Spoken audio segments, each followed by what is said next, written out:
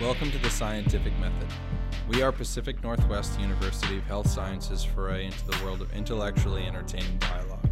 From healthcare to pop culture, controversial conversations to advancements in scientific technology and more, we provide expert insight on science and society. We are an exercise in overcoming the noise and discovering the truth.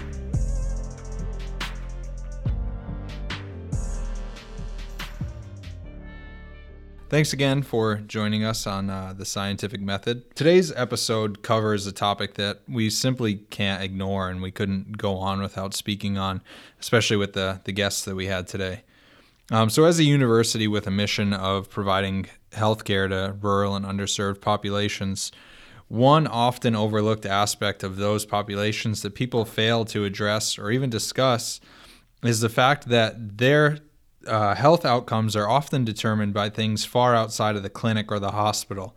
And those things are more or less determined by social inequalities that they face, which then shape the healthcare inequalities that go on to shape their lives and the lives of their families. Today's conversation is on the social determinants of health. They list 9 things that categorize the social determinants of health, which are education, transportation, housing, employment, health systems and services, income and wealth, public safety, physical environment, and social environment. Those are all pretty complex elements, and it's tough to dig into them.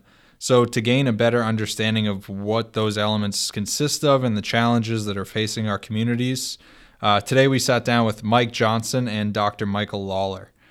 Mike Johnson's the executive director of Yakima's Union Gospel Mission, which aims to help people move from homelessness to wholeness.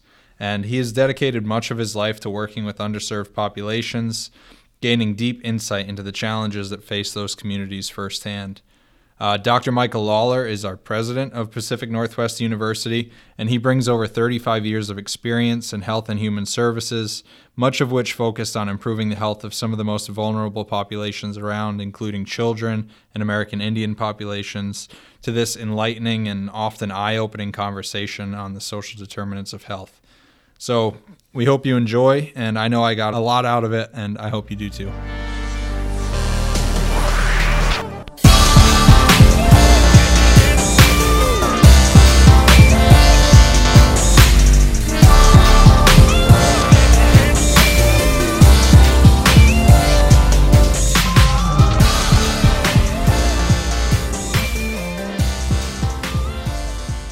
So thanks for joining me. You came and spoke at our campus, and as soon as you did, I knew that we had to have you on a podcast. And as I learned more about you and your involvement with public health, I knew that we also had to have you on for a conversation like this. And the ability to get you both for the same conversation was really exciting, so I appreciate that.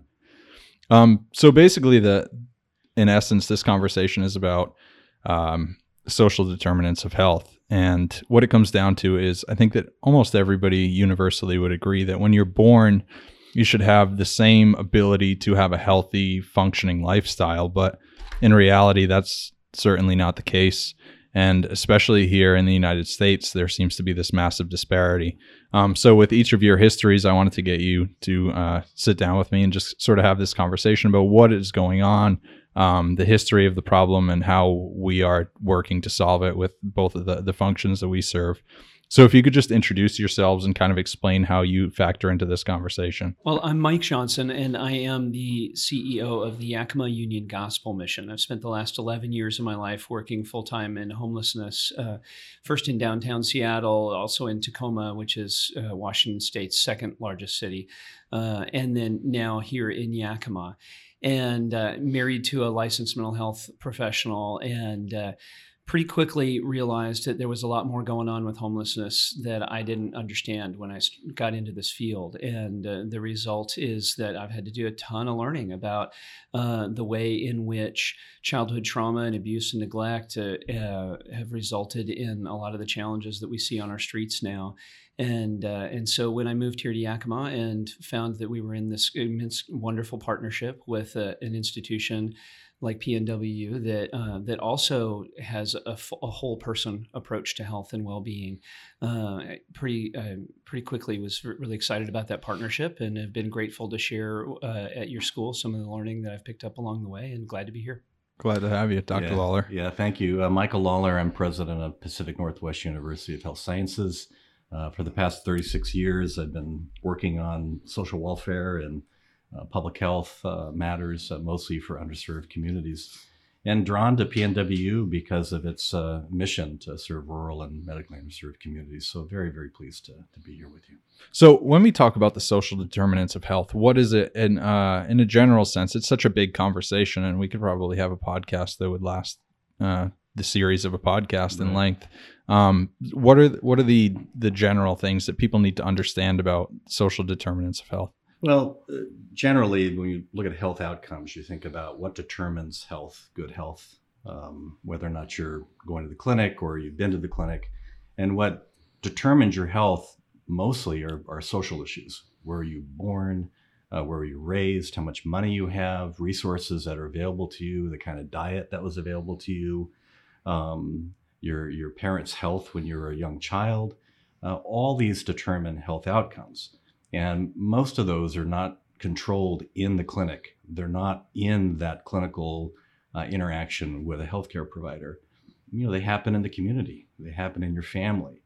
And it's important for us to talk about those because they're not just the context, they're the primary drivers of our health. So socially determined health is an important topic of conversation, for our students, for healthcare providers, for the community. Yeah, and in my field, this issue of the social determinants of health, I think, is a really good way into homelessness, because there's as Dr. Lawler just said, there's sort of two wings to this conversation. One is socioeconomic, right? Is how what access do people have based on where they're living and what their resources are. But then there's the other one that is socio-relational or socio-developmental, right? And in homelessness, both of those sides of the conversation are extremely relevant. How are our systems, right? How are our systems and structures set up in such a way that everyone has the best opportunity to succeed? But then also, what's going on in areas outside the most basic social system of the family that is contributing to challenges in being able to succeed? And for homelessness, they're both just extraordinarily relevant. You could sort of think of PNW's mission as being at the front end of a system, and mine at the back end of the system. Mm-hmm. Yeah, that's well said. That's an interesting way to look at it. Mm-hmm. I like the discussion of homelessness because I feel like that's one that is in the public perspective and something that people literally pass by on the street constantly. And I think that there's a real reaction to, for many people, seeing a homeless person and understanding what has led to that point in their life. And I think that sort of reflects this overall conversation. So could you talk a bit about just the idea that when you pass somebody on a street, and of course this is just in a general conversational sense, it seems that many people sort of blame them or think that they're in that position because they're not helping themselves. But there are so many factors that underlie the place that they've found. And it comes down again to that same conversation about if somebody's unhealthy, people could say it's their fault that they're unhealthy and they can take steps. But instead, there are so many foundational pieces that lead up to that point in their life and their understanding of how to achieve health that sort of factor in and make it more of a complex, difficult conversation and challenge to solve. Yeah, everywhere I go, I speak about the role that adverse childhood experiences have played in the stalled or disrupted development of the people that I work with at our mission, in order to help people understand precisely what you're saying, that it's not merely that what you have here is an otherwise healthy person who has just chosen to die early in the rain under a bush with a needle in their arm, as if that were somehow a rational choice, right? And yet, right, they don't know how to understand those choices that they're seeing in front of them. The self-destructiveness of those choices, choices and the socially disruptive nature of those choices. And as we give them an understanding of that backstory, it really helps everybody so much. I think it's not just the people who you've described, right, who may be prone to wondering, why don't you make different choices? What's wrong with you? There's also another group of people that are very despairing when they see homelessness, and it's the people who understand homelessness only as a function of those socioeconomic systems issues. Because in both of those cases, there are things that are outside of our capacity to contribute to change, right? If it's this big socioeconomic capitalistic thing, right, and then I can't change global economic capitalism. But also if it's this other person's just dumb, choices because they're just a dumb person or something, then I don't have any power over that either. And both of those positions are very despairing. But as we help people see that, we're in this boat together, and because we're in this boat together, right, that means we can actually influence each other.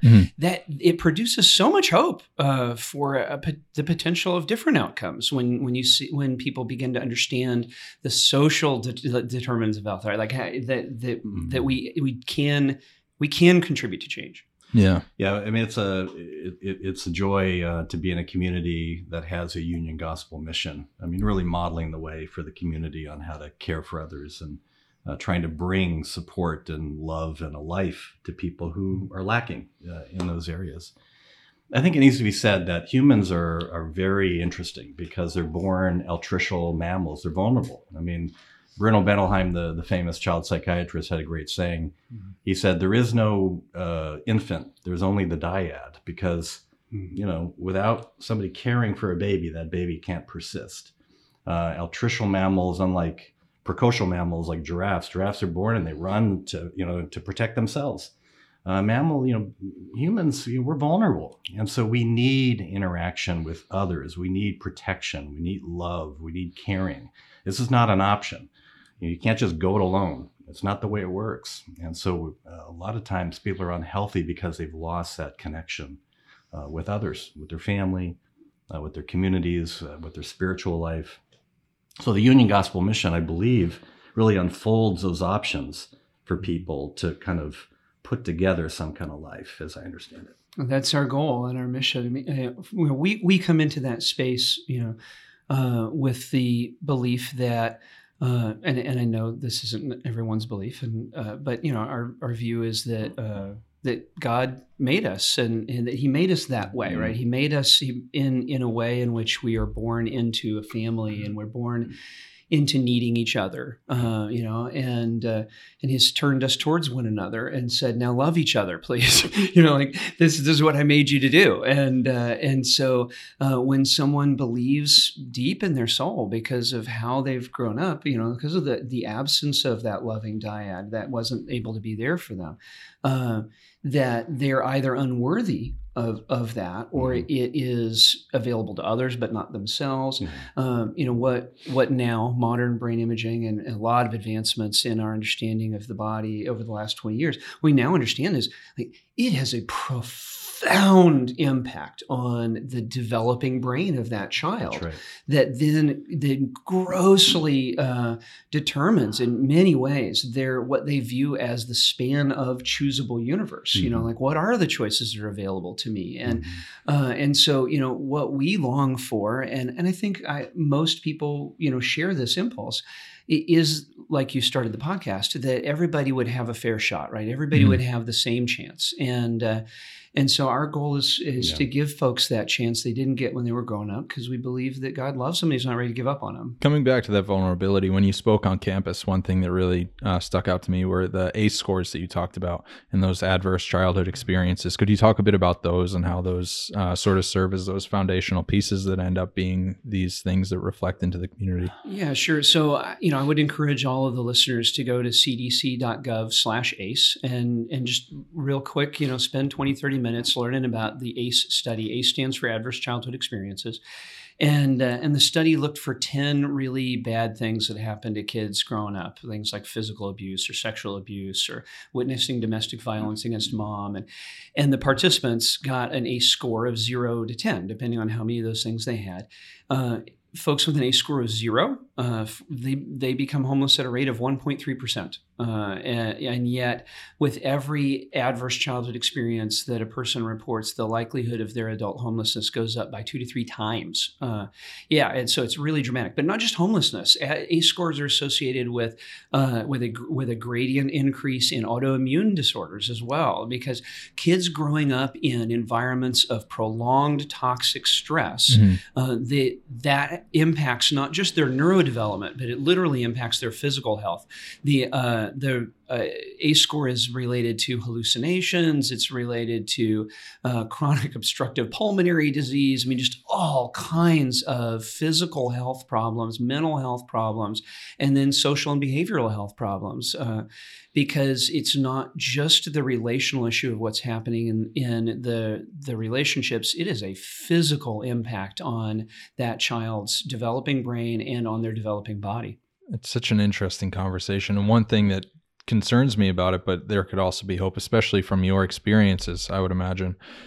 Those foundational pieces, those things that add up to that ACE score, are they something that remains a permanent detriment in life, or are they things that we can overcome? Well, like with all traumatic experiences, like with most traumatic experiences, therapeutic intervention is really beneficial. And without therapeutic intervention, most people will not necessarily metabolize traumatic experience the way that we would want for them to be able to, right? Like soldiers, they need sometimes, some therapeutic help, but that by getting therapeutic help, PTSD and other trauma-related harm can be successfully metabolized and at a minimum mitigated and improved dramatically. And so, I find at the mission that that people can heal to a much larger degree than we often give them credit for. The human being is an incredibly robust entity. We are, while we are very easy to wound, we're very difficult to kill.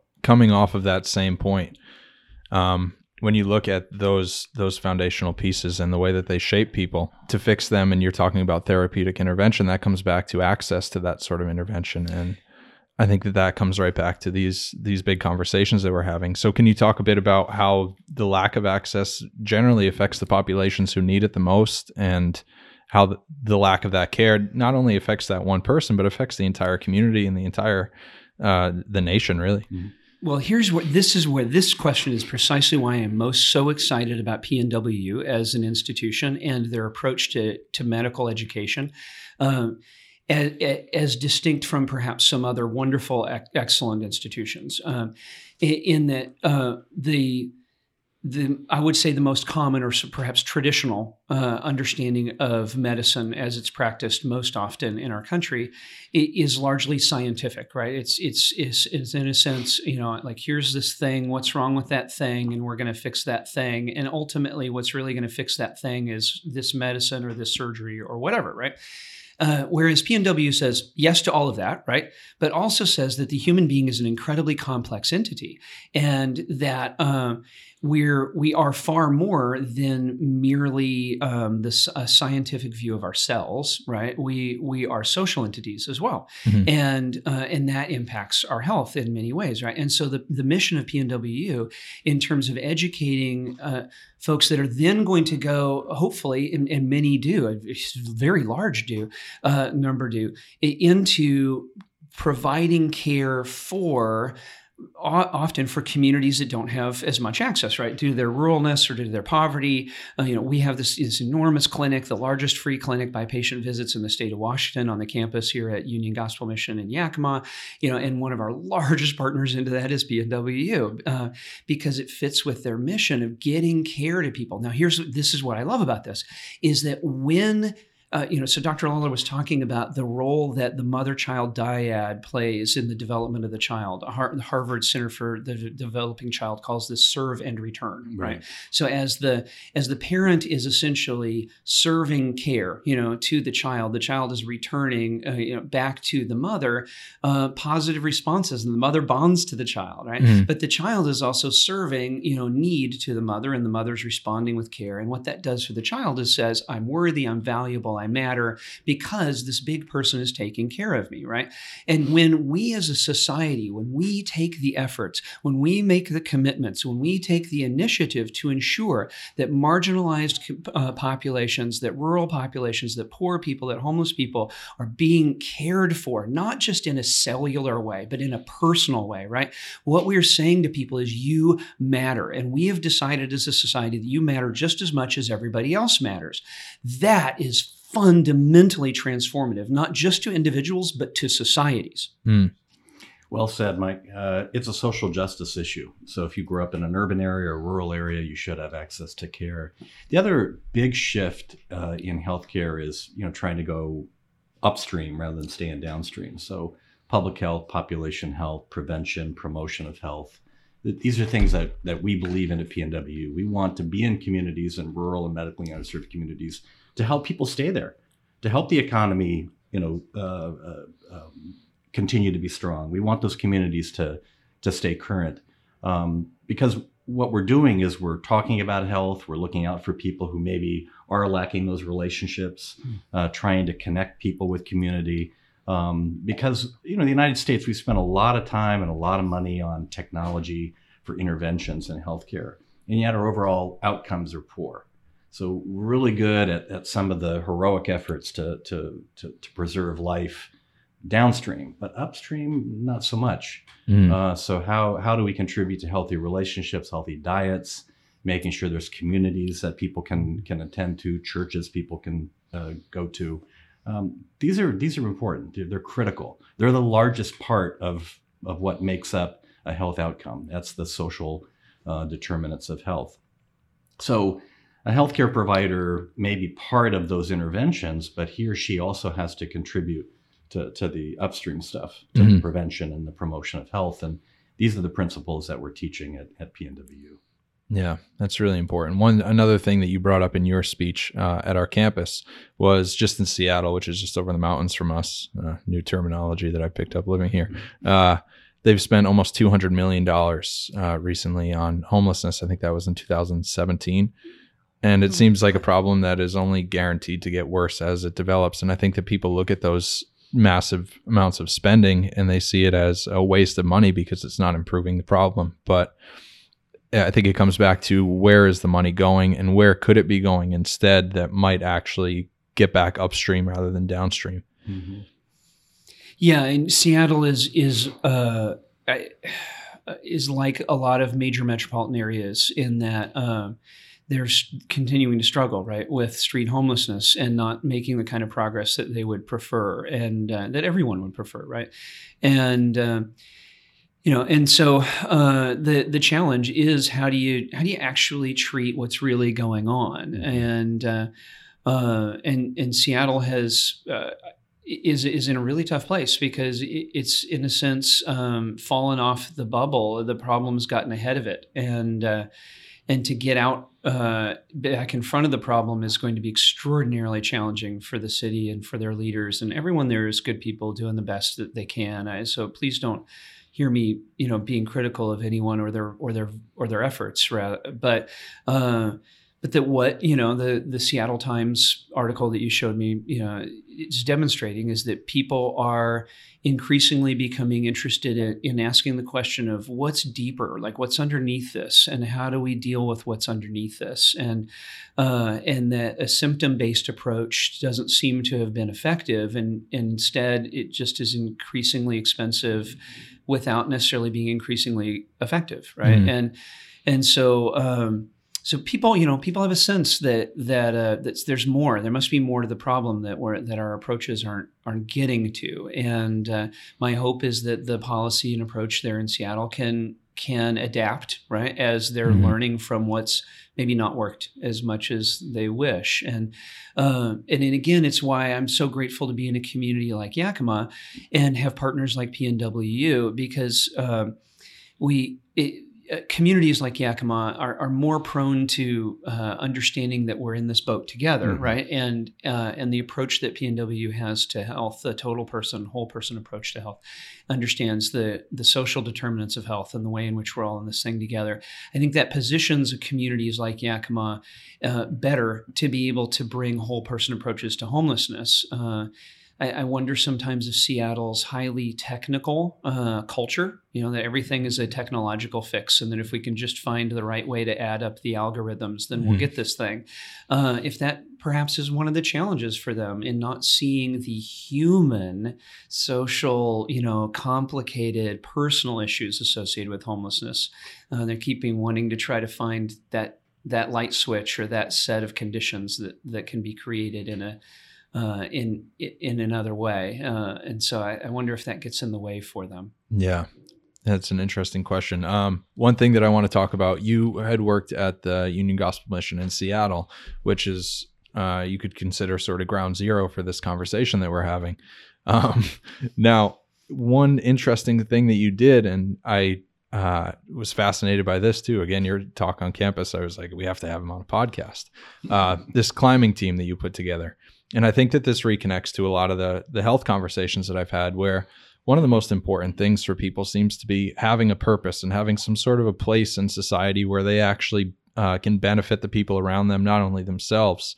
So can you talk about your experiences with that and how that changed from the typical treatment that they might give somebody who comes into a clinic, a homeless shelter, or what have you, and how that shaped the people that you were able to impact? Yeah, well, historically, when we first started out with drug and alcohol treatment, it was based predominantly on a concept called chemical dependency. And the idea was that the body had become dependent on this chemical, and that the addiction was really the body continuing to demand the chemical in order to avoid the distress of withdrawal. But that if we could simply get somebody through withdrawal, break that physical connection to the chemical, then they would be fine. And so the early approaches to treatment were largely short-term. They were 30, maybe 60, 90 days, the goal of which was just simply to break the body's connection, cellular connection to the chemical.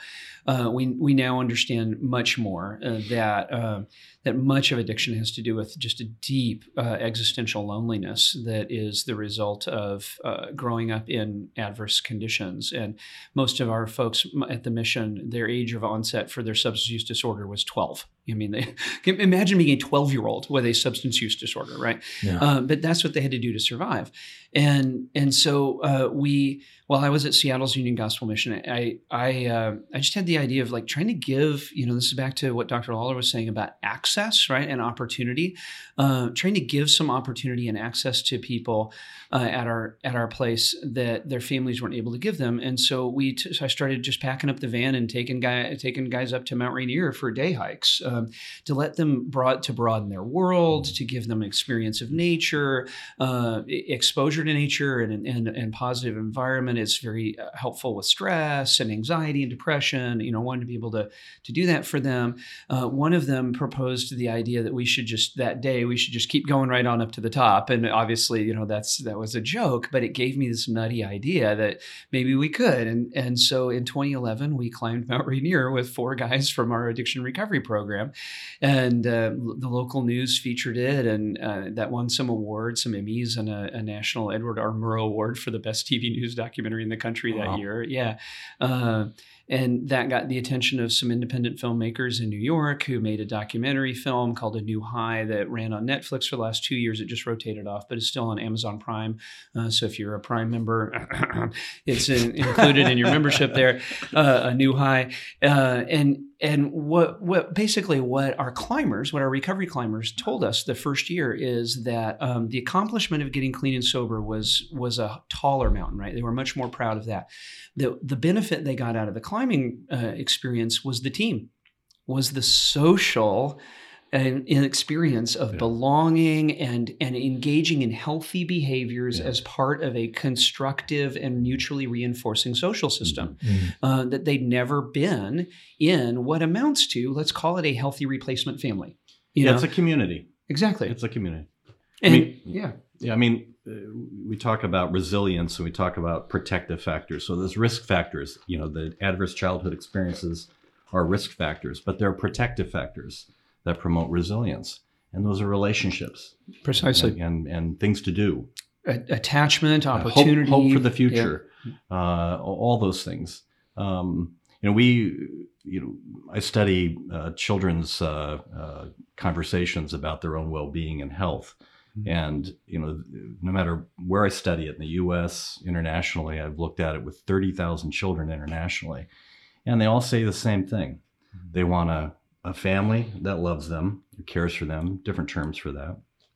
They want a safe neighborhood. They want a good school. And they want peers they can hang out with. Those are children telling us that. And I think what they're indicating to us is that these basic things are protective factors. And with that, we see resiliency. So your work with these gentlemen climbing Mount Rainier was a way of kind of helping them with their protective factors. They can climb Mount Rainier. They have community. They have relationships, people who believe in them.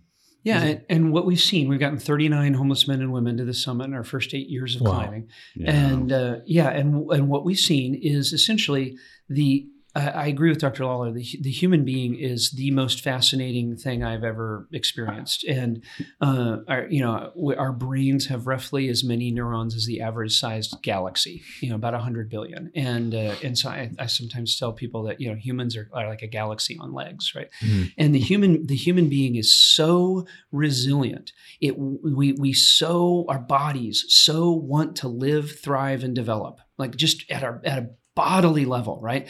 That what we found is that if we can give these adults what they needed as a kid and didn't get, but we can give it to them as adults, they will pick up in the developmental process. They'll pick up where they left off, but they will pick up. And if we can keep giving them that over a sufficient period of time, then they grow, they heal, they become healthy, working, wonderful folks that are raising their own families. And many of our climbers, most of our climbers, 80+% of our climbers are clean and sober, working and raising their own families now. Yeah, that's incredible. Because they got, and so if you just give them that, like their own brains, bodies, and cells, right, they will pick up in the process. That's how resilient humans are. That we just got to give folks a chance. And if we give them a chance, give them these basic protective factors, and protect against the negative factors, most folks will do really well. They really will.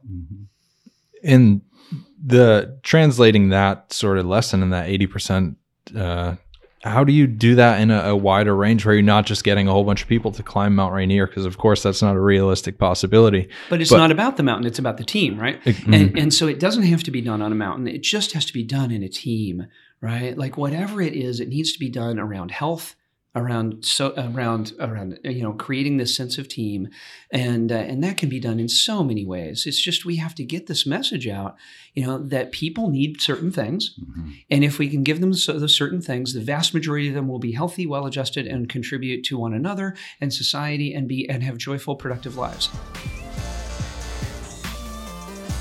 Thanks again for tuning into The Scientific Method. To be the first to hear our upcoming episodes, including our conversations with the nation's leading healthcare experts on topics such as opioids in America, healthcare reform, corporate-funded research, and more, subscribe now.